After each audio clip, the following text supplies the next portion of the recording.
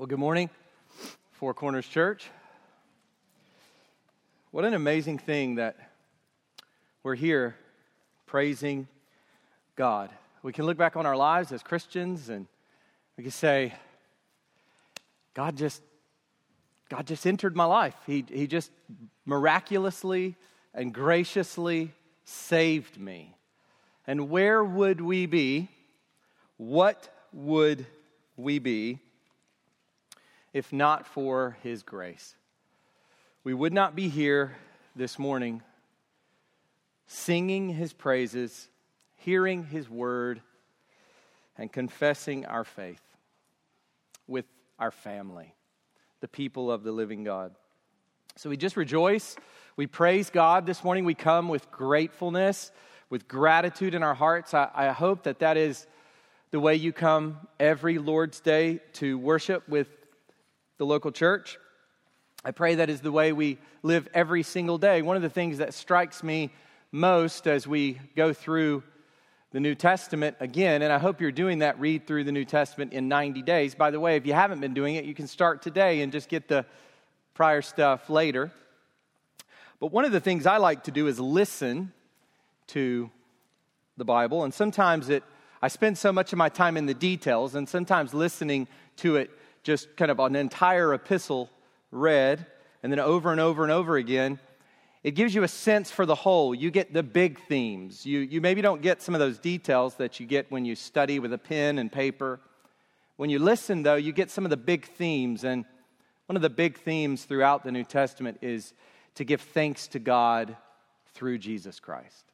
It's massive. And so I pray that is the heart we come to this service with this morning. If you would, go ahead and go with me in your Bibles to Romans 4.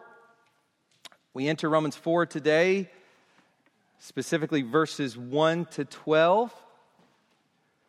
The full title for the sermon this morning is Faith, Not Works, Back to the Beginning, Part 1.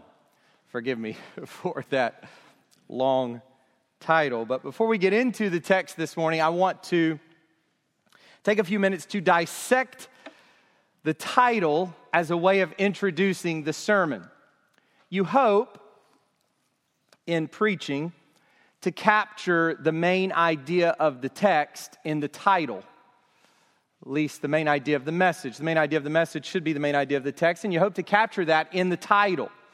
And so I've tried to do that maybe in a bit too much of a comprehensive way here, but I want to take a few moments to dissect this title to help set the tone, or at least to set up the sermon itself. So first, the title itself, Faith, Not Works. The first 4 chapters of Romans are focused on the doctrine of justification. So this occupies the bulk of Paul's intention in these first 4 chapters. He's setting up his doctrine. He introduces it. Verse 16 and 17, chapter 1. And then he sets up the need for it, 118 to 320, and then 321 and following, he explicitly lays it out. These 4 chapters are about justification, specifically justification by faith. And to be even more specific, justification by faith alone. As we talked about last week, if we were to identify one verse that brings this out clearly, I think it would be from our passage last week, chapter 3, verse 28. If you want to kind of see what is the heart of the first 4 chapters of Romans, chapter 3, verse 28. For we hold that one is justified by faith apart from works of the law. The big idea of the first 4 chapters. And this is the theme that now takes us into chapter 4. We are justified or declared right with God or before God, put in the right before His eyes, before His consideration. It's the opposite of being condemned. To be condemned is to have a verdict of guilty and a sentence of death. To be justified is to have that reversed. No more condemnation. So this theme takes us into chapter 4. Declared right with God by faith. Faith in Jesus Christ, not by anything we do. And I found this, as I was thinking about this, I found this ironic because as we were in chapter 1, verse 18 to 3:20, I think there's a general sense in which that is very sort of humbling, very heavy. It weighs on us for chapter after chapter, verse chunk upon verse chunk. We are told how awful we are, how sinful we are, and how deserving of death and hell we are on account of our sin. And that was very humbling. It lays us low. And so we might tend to think that when we get to chapter 3, verse 21 and following, enough with that stuff, now we're going to be elevated, we're going to be lifted up. No more of that being brought low, we're going to be lifted up. But here's the irony of it, not so. Because when we get to chapter 3, verse 21 and following, we are brought low in the sense that we are told that it is absolutely nothing in ourselves that makes us right with God. And so whether we're being told that we are sinful and that we deserve death, or we're being told that we have no works and must rely entirely on God's grace in Christ, we are brought low. And so let me say this. If you don't like being brought low, the Bible is not the book for you. It's not the book for you. Because behind every verse and every chapter and every book, we are brought low. It is in the nature of the Christian gospel, God's message to human beings, that we be humbled and God be exalted. Where we are exalted, we're not looking in the right place. God's word, even in the explicitly good news parts, brings us low. That's where we've been, that's where we are, and that's where we will be this side of heaven until we are made like Christ and glorified entirely, and even then it will be to the praise of His glorious grace for eternity. So now, why the subtitle? Back to the beginning. So we understand the title, Faith Not Works, but why the subtitle, Back to the Beginning? Well, as Paul asserts and explains and defends the doctrine of justification by faith, not works, he wants to go back to the beginning of the Jewish people. He wants to go back to a time before the law, before there was Israel, before there was God's holy people, the nation. Remember, Paul is expounding a doctrine of justification by faith for all people. It is for Jew and Gentile. How many times have we heard that language? For the Jew first, and also for the Greek. For Jew and Gentile, we've been told this repeatedly. We could go through and look at all the instances going all the way back to chapter 1, verses 16 and 17, where Paul has made emphatically clear that this gospel, this means of being right with God, this way of God, this way of salvation is for everyone. And so Paul is expounding this doctrine, and he takes us back before Israel, before the law. Or I should say before the law and even more before Israel. So he goes back to the father, the great-grandfather of the Jewish people, Father Abraham. He's the beginning. And he spends all of chapter 4 focused on Abraham. And when I thought about moving from Genesis to Romans, the first thing that came into my mind was chapter 4. I mean, as far as I could tell, and correct me on this if I'm wrong, but I don't think there's anywhere else in the New Testament where so much attention is given to a single Old Testament character. Of course, we have Hebrews 11 where so many different characters are mentioned. And we have little bits, a little bit about Job, a little bit here, lots of bits about David. But nowhere in the New Testament do we get such extended focus on one Old Testament character. And so it was, for me, very natural to move from Genesis to Paul's letter to the Romans, and particularly to get into chapter 4.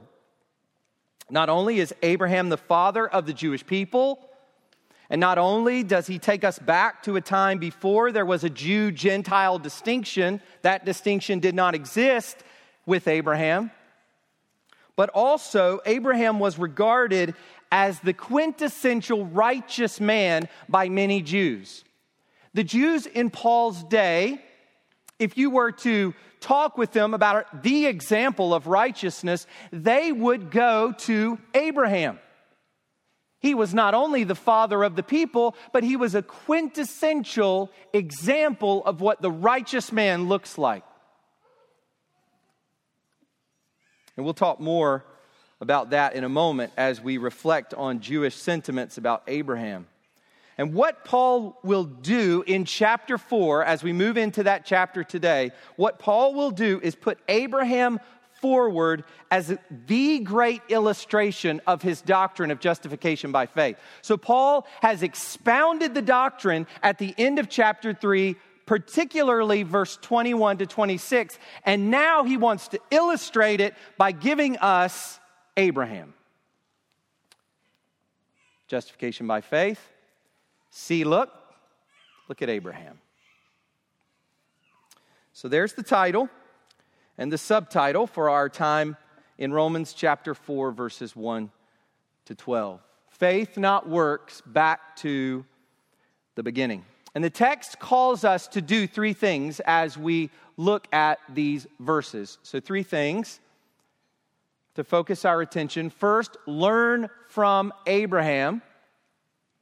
Listen to David, which is meant to confirm what he has to say about Abraham. And then finally, look at the order.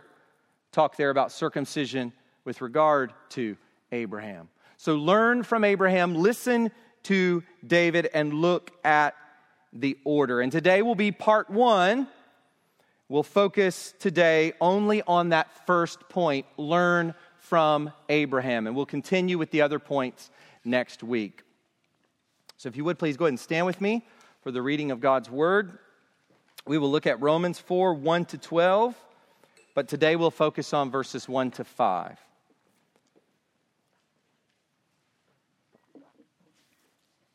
This is the Word of God.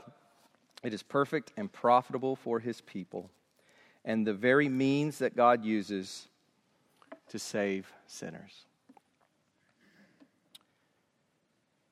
What then shall we say was gained by Abraham, our forefather, according to the flesh? Or, it could be translated, what has Abraham found? For if Abraham was justified by works, he has something to boast about, but not before God. For what does the Scripture say? Abraham believed God, and it was counted to him as righteousness. Now, to the one who works, his wages are not counted as a gift, but as his due. And to the one who does not work, but believes in him who justifies the ungodly, his faith is counted as righteousness. So that's what we're going to look at today, those verses. And now what I'm about to read is what we'll pick up with next week. Just as David also speaks of the blessing of the one to whom God counts righteousness apart from works. Blessed are those whose lawless deeds are forgiven and whose sins are covered. Blessed is the man against whom the Lord will not count his sin. Verse 9. Is this blessing then only for the circumcised or also for the uncircumcised? For we say that faith was counted to Abraham as righteousness. How then was it counted to him? Was it before or after he had been circumcised? It was not after, but before he was circumcised. He received the sign of circumcision as a seal of the righteousness that he had by faith while he was still uncircumcised. The purpose was to make him the father of all who believe without being circumcised, so that righteousness would be counted to them as well. And to make him the father of the circumcised, who are not merely circumcised, but who also walk in the footsteps of the faith that our father Abraham had before he was circumcised. You can go ahead and be seated.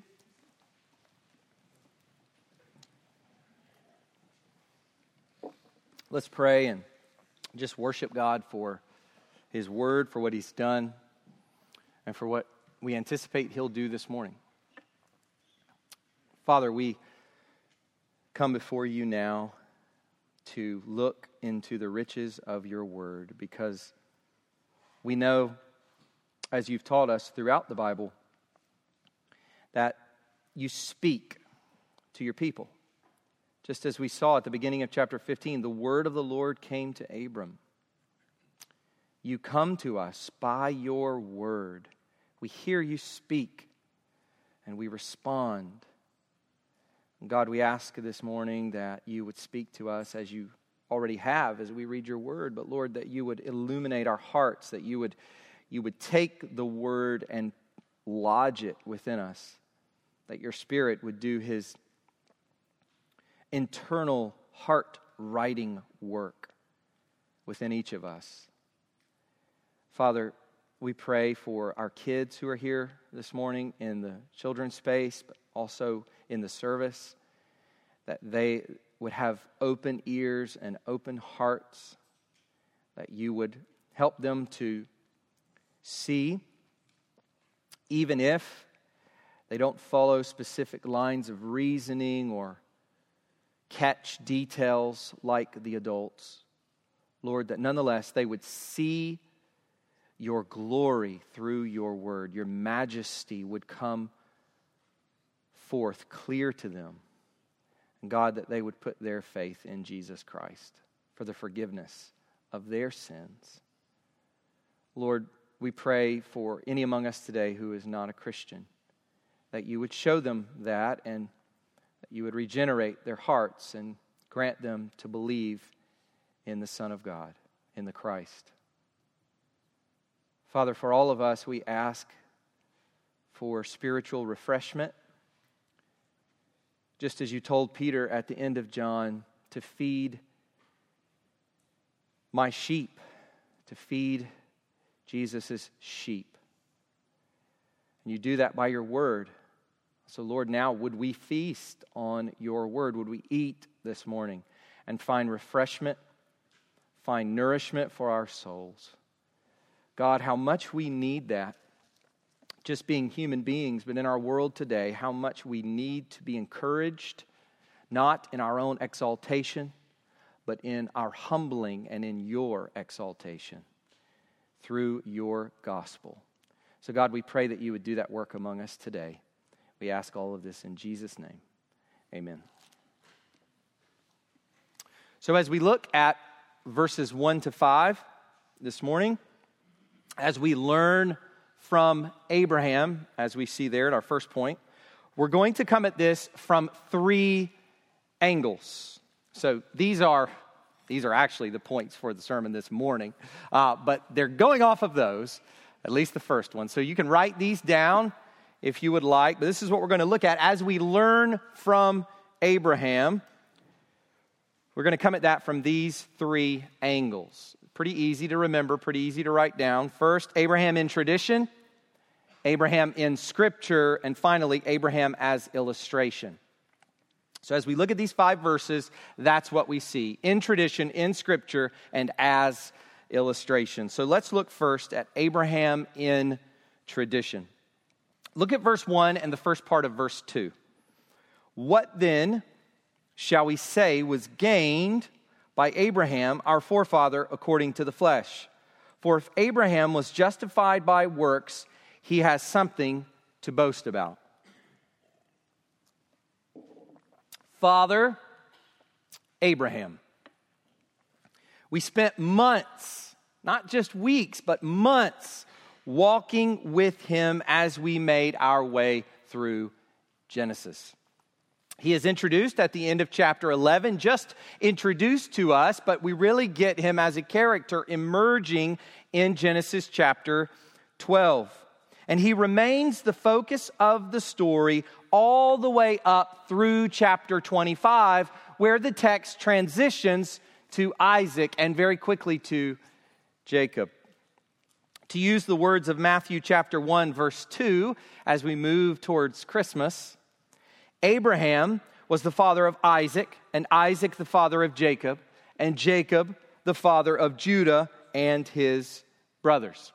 So Abraham is the great father of the nation. Now, in one sense, Jacob is the father of the nation because he fathers the 12 sons whose descendants become the nation. So this language of the patriarchs gets kind of confusing. Who are the patriarchs? Well, in one sense, they're the 12 sons. They're the heads of the tribes. In another sense, it's Jacob because he's the father of those 12 sons. But beyond that, it's also Isaac and ultimately Abraham, the great-grandfather of the nation.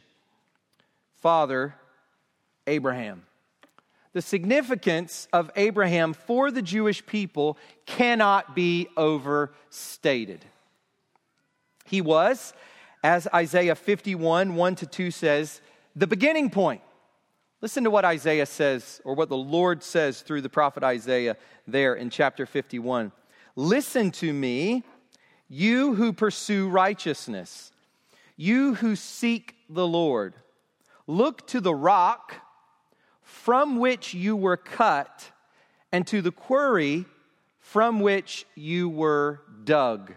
Look to Abraham, your father, and to Sarah, who gave birth to you. When I called him, he was only one. I blessed him and made him many.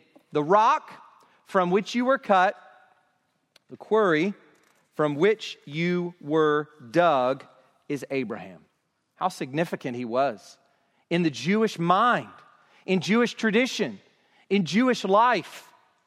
From one to many. One old man from Mesopotamia. Nobody. Who was Abram? Before that, nobody. Just a guy. One old man married to one old and barren wife. And God turned him into the father of many nations. And particularly of the one nation through whom he would bring the Christ and through which he would give his great oracles, his word. What an amazing thing when we consider. It's one of those things that just never grows commonplace. When you just consider what God did in Abram's life and how he brought about a nation and many nations through this one old man and his old and barren wife. It's incredible. It is truly breathtaking. And this fact was not lost on the Jews.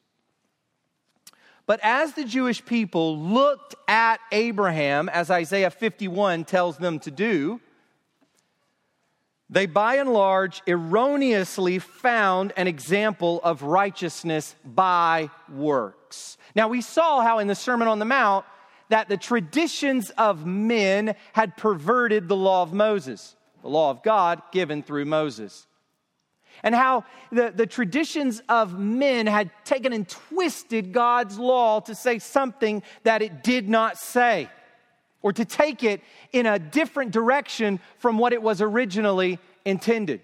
Well, the same was true about great father Abraham and the traditions surrounding his person and his righteousness.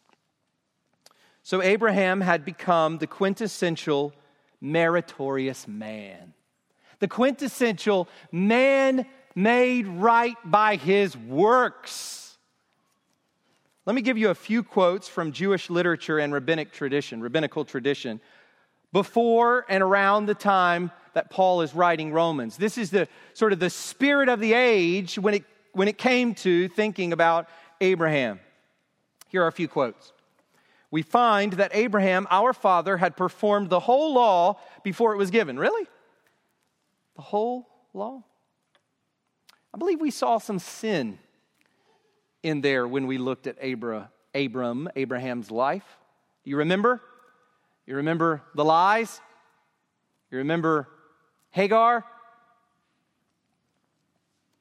Abraham was perfect in all his deeds with the Lord and well-pleasing in righteousness all the days of his life. Look at Abraham. You, therefore, O Lord, that are the God of the righteous, have not appointed repentance unto the righteous, unto Abraham. Abraham didn't need to repent. He was righteous. He was good. He was a good man.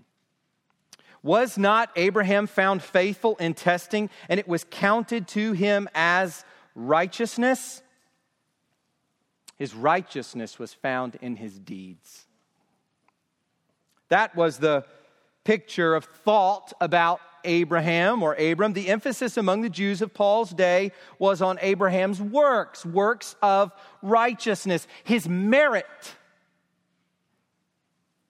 God looked at him, saw his righteousness, and responded accordingly.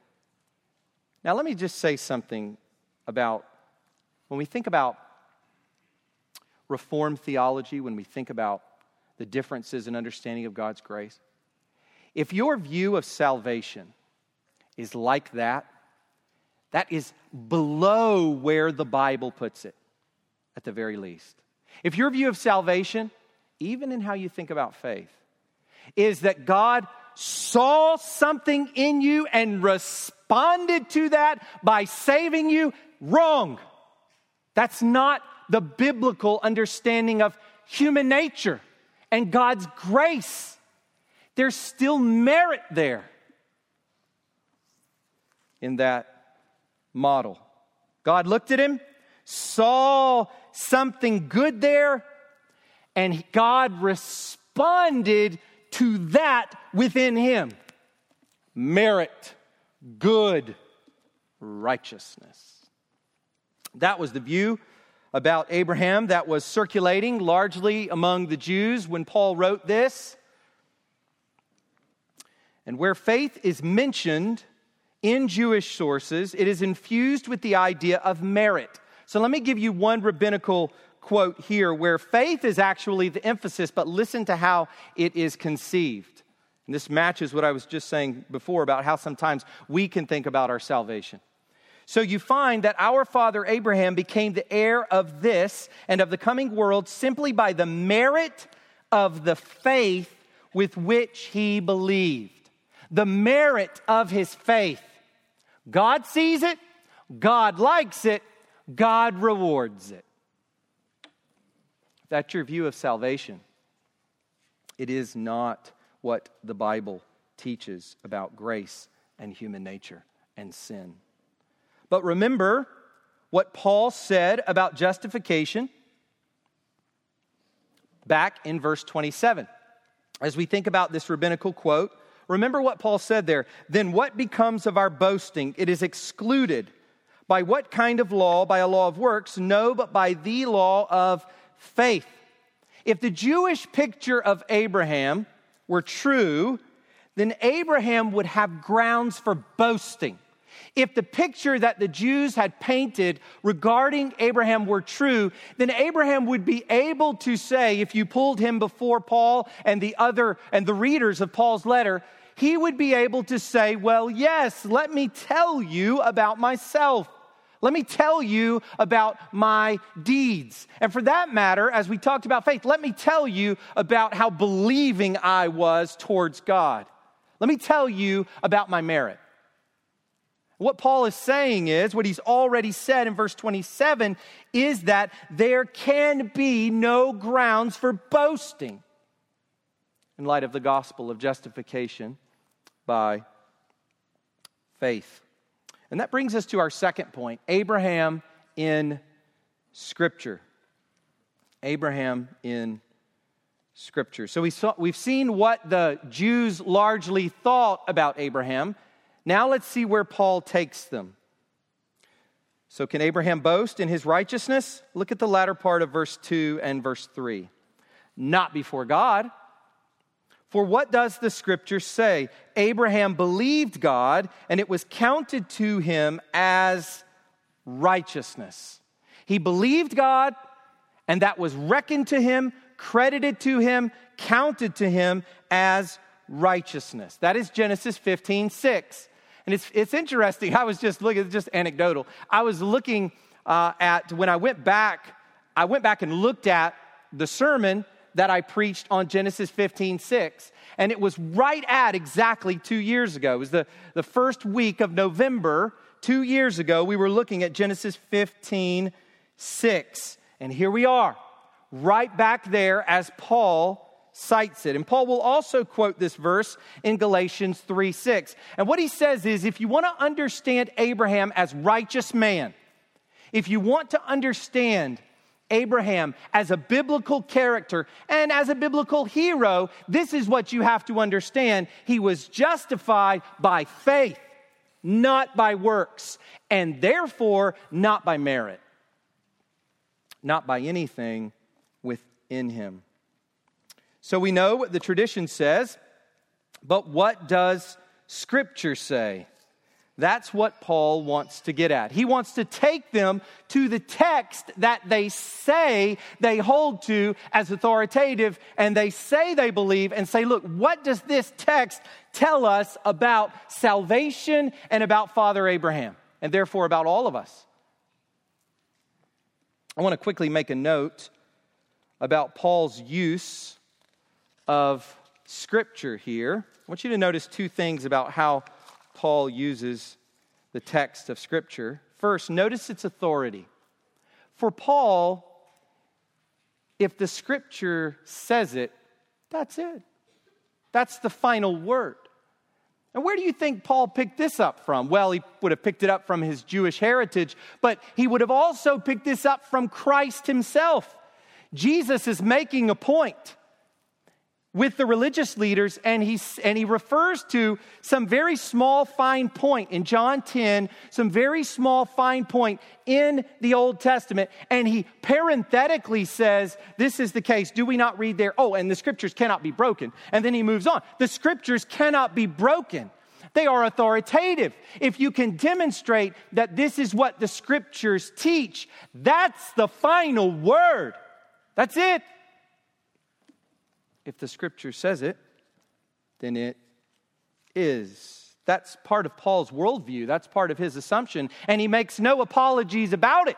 Paul does not feel, and of course he is directing this toward a Jewish mindset, but Paul doesn't make any apologies for appealing as his presupposition the authority of the Word of God. It is what it is. It is truth. Self-evidently so.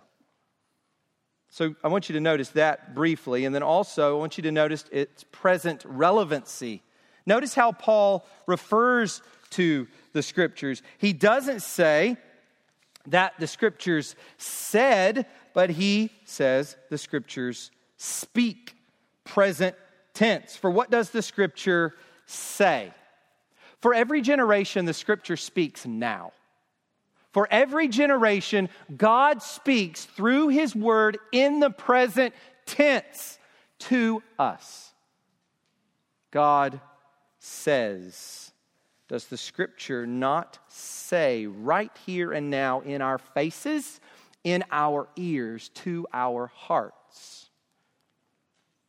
So what does Scripture say with regard to Abraham's righteousness?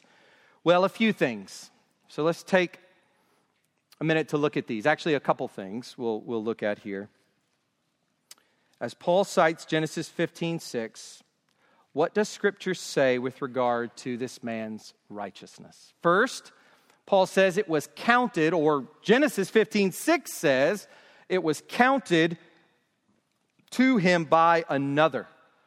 Now notice that. God reckoned Abraham righteous. It wasn't something he had within himself. It does not say God recognized his faith as righteousness. It doesn't say that. It says that God credited this to his account.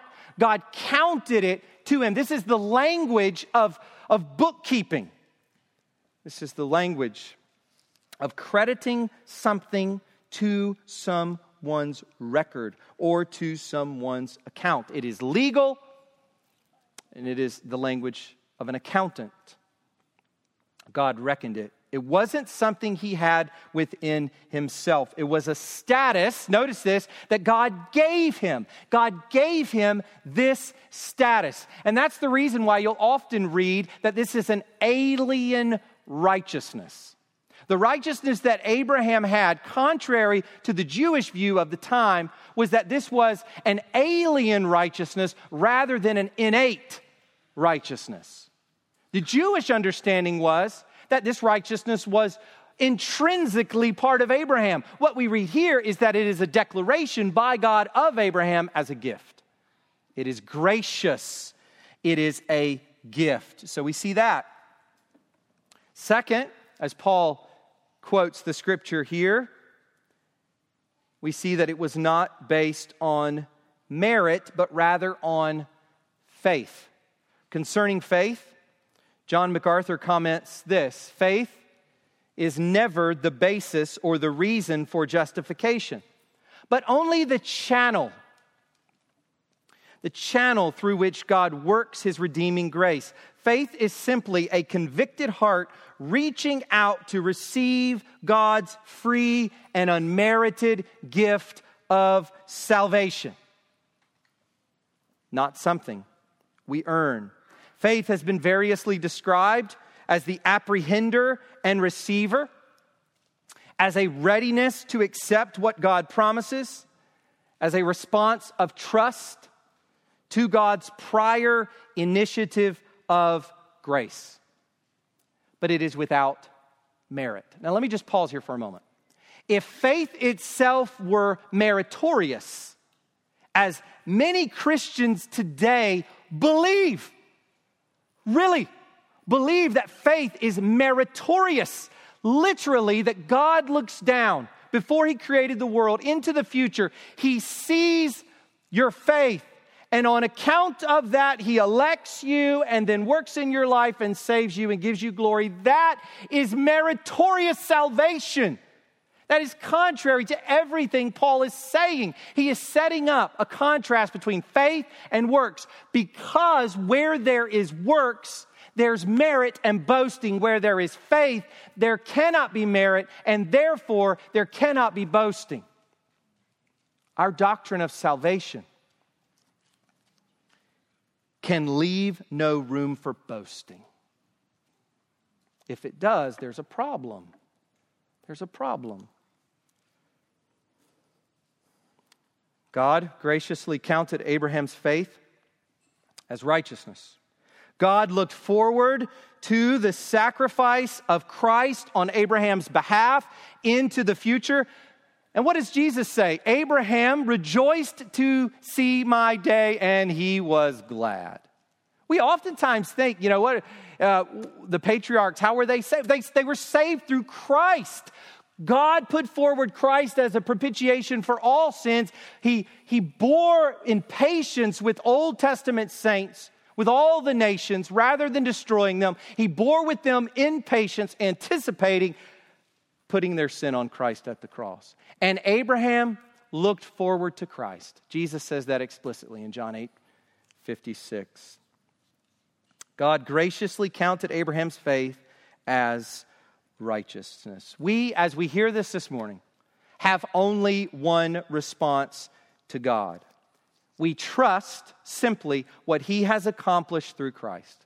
We trust his word of promise concerning Christ, and we trust that he has accomplished it through Christ for us, appropriating that in hope of eternal life, which God has promised, God who cannot lie. This faith that was counted to Abraham as righteousness had been operating since chapter 12 of Genesis. So you might read this. You're into chapter 15 and you're thinking, I remember when we came to this, you're reading chapter 15, you're thinking, hold on a second. Now all of a sudden Abraham believes? So God's been watching Abraham. He's been doing all these things, whatever, going through. And then chapter 15, God says, I'm going to bless you with many descendants from your own body. takes him outside, shows him the stars. As many as the stars of heaven will be your offspring. And now Abraham believes, and God credits it to him as righteousness. That would be the wrong way to think about this in that kind of temporal fashion. Rather, what we read in Genesis 15 is what has been true of Abraham from the beginning in chapter 12. We know that because of Hebrews 11. Verse 8, by faith, Abraham, when called to go to a place he would later receive as his inheritance, obeyed and went, even though he did not know where he was going. So the same faith that looked up into the heavens and saw the stars, heard God say, as many as the stars will be your offspring from your own body, and believed, also believed at the beginning of chapter 12. It's just at chapter 15, the Holy Spirit wants us to understand justification by faith from God's grace. That's when it's inserted. Where then does this leave Abraham's boasting? Well, the same thing Paul said in verse 27 of chapter 3. It is excluded. Why? Because his righteous status before God was by faith, not by works. But now we kind of leave Abraham for a moment as we come to our third point. Well, it's not up there, but our third point, Abraham as illustration. So we've looked at Abraham in tradition, Abraham in Scripture, and now we come finally to Abraham as illustration. Paul will continue to discuss Abraham later in the chapter. We're going to read a lot about him, and I particularly like the end of the chapter where Abraham's saving faith is discussed and dissected in detail. I look forward to that. But in verses 4 to 5, he moves away now from Abraham to the principle itself that Abraham illustrates. So we've been reading about Abraham. Paul has corrected tradition with Scripture. And now he's going to sort of come up from Abraham and show that everything he's just said is an illustration for a larger principle, justification by faith. This is what he says, verses 4 to 5. Now to the one who works, his wages are not counted as a gift, but as his due. And to the one who does not work, but believes in him who justifies the ungodly, his faith is counted as righteousness. Moving from the example of Abraham, Paul here identifies two problems with works righteousness. So I want you to see these. These are two things that are fundamentally wrong with a view of righteousness by our works. We can earn right standing with God, that by our works God looks at us and is pleased with us. There are two fundamental problems with that view of salvation that Paul addresses directly here. First, if righteousness is by works rather than faith, then God owes us something. He owes us something. That is why Paul will later say in verse 16, that is why it depends on faith in order that the promise may rest on grace. Let me say it this way. Grace, salvation by grace, depends on salvation by faith. Grace depends on faith. God does the work and we trust Him. If it's the other way around, or if it's any other way, then God is just paying us back for our works. We've done some works and God pays us back. In that model, God owes us something. He is in our debt. We are workers receiving our compensation. No one who goes off to work for a day or a week or 2 weeks or a month, when you get your paycheck from your employer, oh, so gracious of you, so generous of you. No! I worked for that money, right? That's what you say. I mean, you may not say it, but that's compensation for your work. You go to work, you get paid for your work, right? That's what's in view here. Compensation, receiving our compensation as workers. In a works righteousness system, God is placed under obligation. May it never be, God forbid, by no means, to use Paul's famous phrase. God placed under obligation to us. That's every religion of the world. That's the weak, unholy, impotent God of the religions of the world, whatever flavor or form he may take. Works righteousness.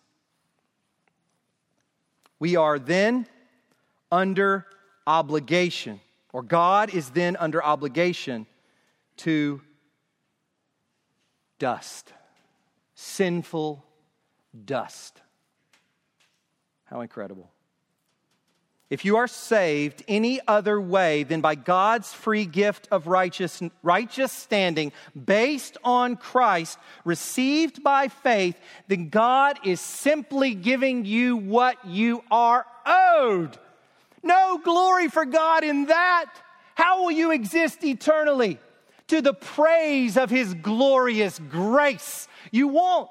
You'll exist eternally to the praise of your own merit, to the praise of your own righteousness, the praise of your own goodness. But that's the glory of the gospel, is that we will live eternally and we will truly, eternally celebrate God's grace that He gives freely. And we didn't earn it. We deserved hell and He gave us life. We deserved eternal destruction and He gave us eternal bliss. We deserve to live eternally with demons in torment, and He gives us eternal life with Him. That's the first problem with works righteousness, is that God becomes a debtor to us. But this brings us to the second problem with works righteousness. What we are owed truly is death and hell. Why? Why are we truly owed death and hell? Well, because we are ungodly. Look at verse 5. We believe in Him who justifies the ungodly. Think about this for a moment. Before you were justified, you're a Christian, before you were made right with God, God looked at you and He saw ungodly. Before you were made right with God, declared rather right with God through Christ, when He looked at you, get all other teddy bear imaginations out of your mind. When God looked at you, He saw ungodly. That's it. Before we are justified, we are idolaters, rebels, and haters of God to the core. To the core. This word, ungodly, is a strong one. These aren't mistakes and errors. This isn't oops. This is a strong word for sin. And it gets to the heart of our problem. We trample on God's glory. We lack piety and worship towards God. We trample on Him and treat Him as nothing. That's the heart of our sin problem. It's not what we do within our own selves, the destruction we bring in our own lives. It's not what we do to other people. What did David say? Against you and you alone have I sinned. It's that we trample on the glory of God. That is the fundamental evil of sin. Ungodliness. We dishonor our Maker. How ghastly is it? Maybe you've seen this before. You probably have. In public, maybe not. How ghastly it is when we see a child or a teenager strike his or her parent in the face and scream curses at his or her parent. How ghastly, how wicked, how evil, how unsavory. That is us with God. Imagine the worst, naughtiest, to use a British word, the naughtiest child in a mall or wherever, reaching over and smacking his mom, yelling curses at her, slamming the door in her face. That's nothing compared to what we've done to God. That is the reason God has told children to honor their fathers and their mothers, because it is a picture of what they must do as Christians. It is a picture of what we ought to do towards God.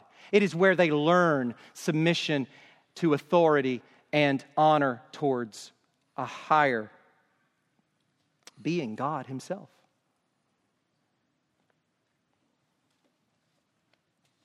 This is the problem with works righteousness, is that we are all by nature ungodly. Ephesians 2, verse 3, children of wrath. By the way, anyone who tells you anything other than that about yourself before Christ is lying to you. That's not worth listening to. In fact, anyone who tells us that that's not who we were before Christ, we should plug our ears and run away, because it is ear-tickling and demonic. This is the truth about us. This is us. It is self-esteem smashing. Apart from Christ, this is the picture of human existence, and it included Abraham. Joshua chapter 24, verses 2 to 3. Listen to how Abraham's family heritage is described. Despite the fact that he comes from Noah through the line of Shem.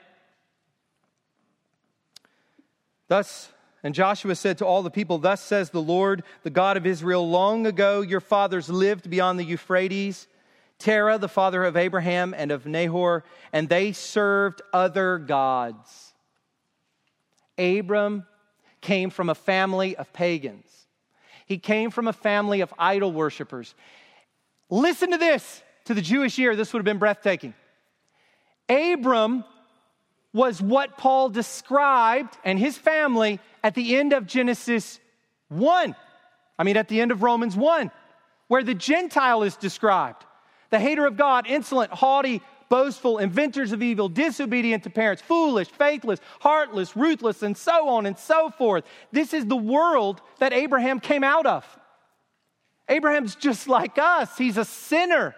He's ungodly when God justifies him, when God made him right by faith. As we progress through Romans 4, we will talk more about what saving faith looks like. And I look forward to getting to that. What does it mean to believe the gospel? What does it look like in our own experience? And I think that's a very interesting topic, especially if you struggle with assurance of salvation. What is saving faith? What does it feel like? What is it? How does it operate in the mind? What are the evidences of it in the life? What is saving faith? In contrast to things that aren't saving faith, that counterfeit non-saving faith. And we're going to get to that at the end of Romans 4, but here I want you to see a few things about it already. Just a few things as we close this morning. First, and by the way, let me just say this. If you're here this morning, you're not a Christian. What I'm about to say to you is a call. It's a call for you to put your faith in Jesus. But this is the faith that you are to put in Jesus. Repent and believe the gospel. It's the call of the New Testament. So you're asking, well, okay, believe what? What is belief? What is belief? This is a good start. First, justifying faith rests nothing on works. So first and foremost, we see verse 5, and to the one who does not work but believes. Now that is a startling statement. To the one who does not work but believes. It's probably the only time in Scripture, I'm sure there are others, but probably the only time in Scripture where we are actually told to not be good workers. It's kind of startling. And to the one who does not work. When it comes to saving faith, there can be no works. You don't come to saving faith as a worker. You come simply as a believer. No works allowed. No workers. No workers allowed in this line. Justifying faith rests nothing on works. Have in your mind that there's absolutely nothing that you have done, are doing, or can do that would receive 1 ounce of pleasingness from God. 1 ounce. And that when you stand before God, there's absolutely nothing that you could point to, not a single thing you could point to and say, but God, here, look at this, look what I did. Nothing, zero. Get it out. Sweep it away. Justifying faith rests nothing on works. Secondly, justifying faith views self rightly. Verse 5, we believe in him who justifies the ungodly. Part of what it means to become a Christian, to have a sound conversion, to truly believe, is to recognize that you are a sinner who deserves hell. So if you're not there this morning, beg that God would get you there. Beg that God in his mercy and his grace would show you that you are a sinner, an idolater, a rebel in need of his pure grace, and that you deserve hell. You know, it's startling to think that in many churches, hell is never talked about.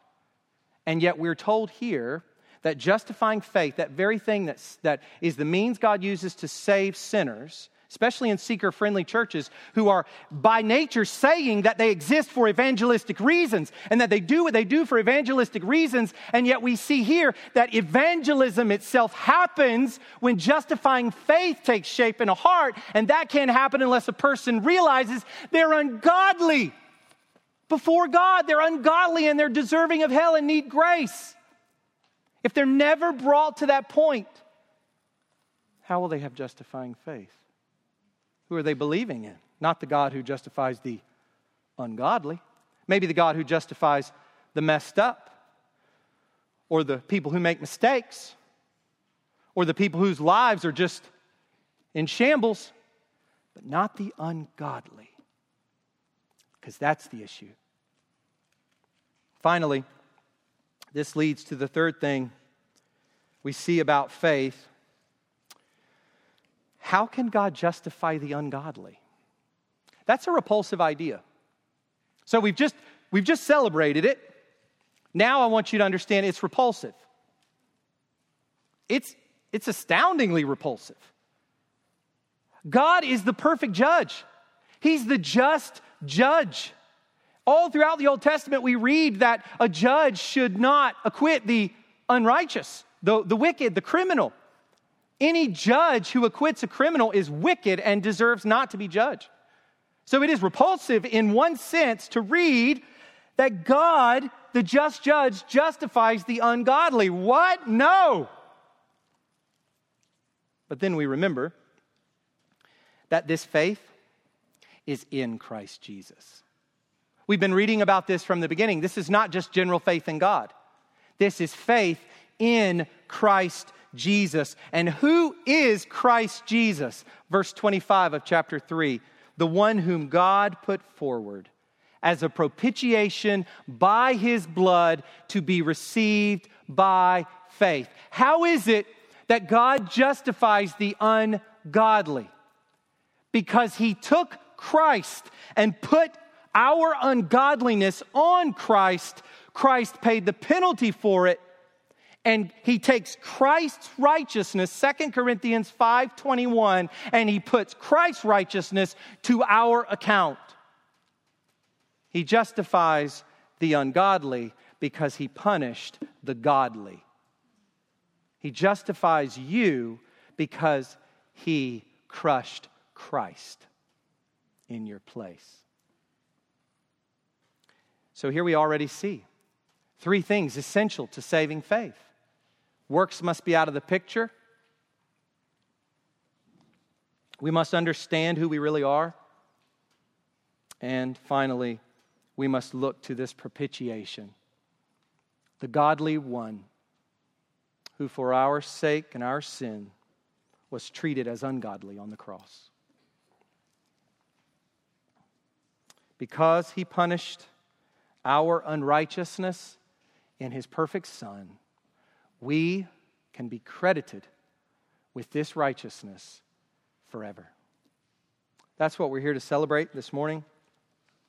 I pray that that has happened in each of our hearts. And if it hasn't, would you let this sermon today truly unsettle you? Would you let it, in a sense, crush you and break you, that Christ might rebuild you for the glory of God? Let's pray. Lord, we thank you for the gospel. We thank you for justification by faith alone, from grace alone, in Christ alone, for the glory of God alone, which we learn about in Scripture alone. God, we thank you for what kindness you've shown us, Lord. We see our lives, we see our sins, we see our life before we came to you, before you brought us to you, before you changed us, you saved us, you drew us, you regenerated us. And Lord, we just cry out to you in humble praise, because we deserve nothing from you but hell. And God, we just take this time this morning to celebrate your kindness and grace towards us in Christ. We thank you for the gift of faith by the Holy Spirit. We thank you that hearts that are wicked and ungodly are transformed by your grace and made into those who seek after the kingdom of God and his righteousness, who set our minds on things above, who walk not according to the flesh, but according to the Spirit, who walk in a manner fully pleasing to you, who have love for all the saints. God, what a blessing. What a gift. We give you praise. In Jesus' name, amen.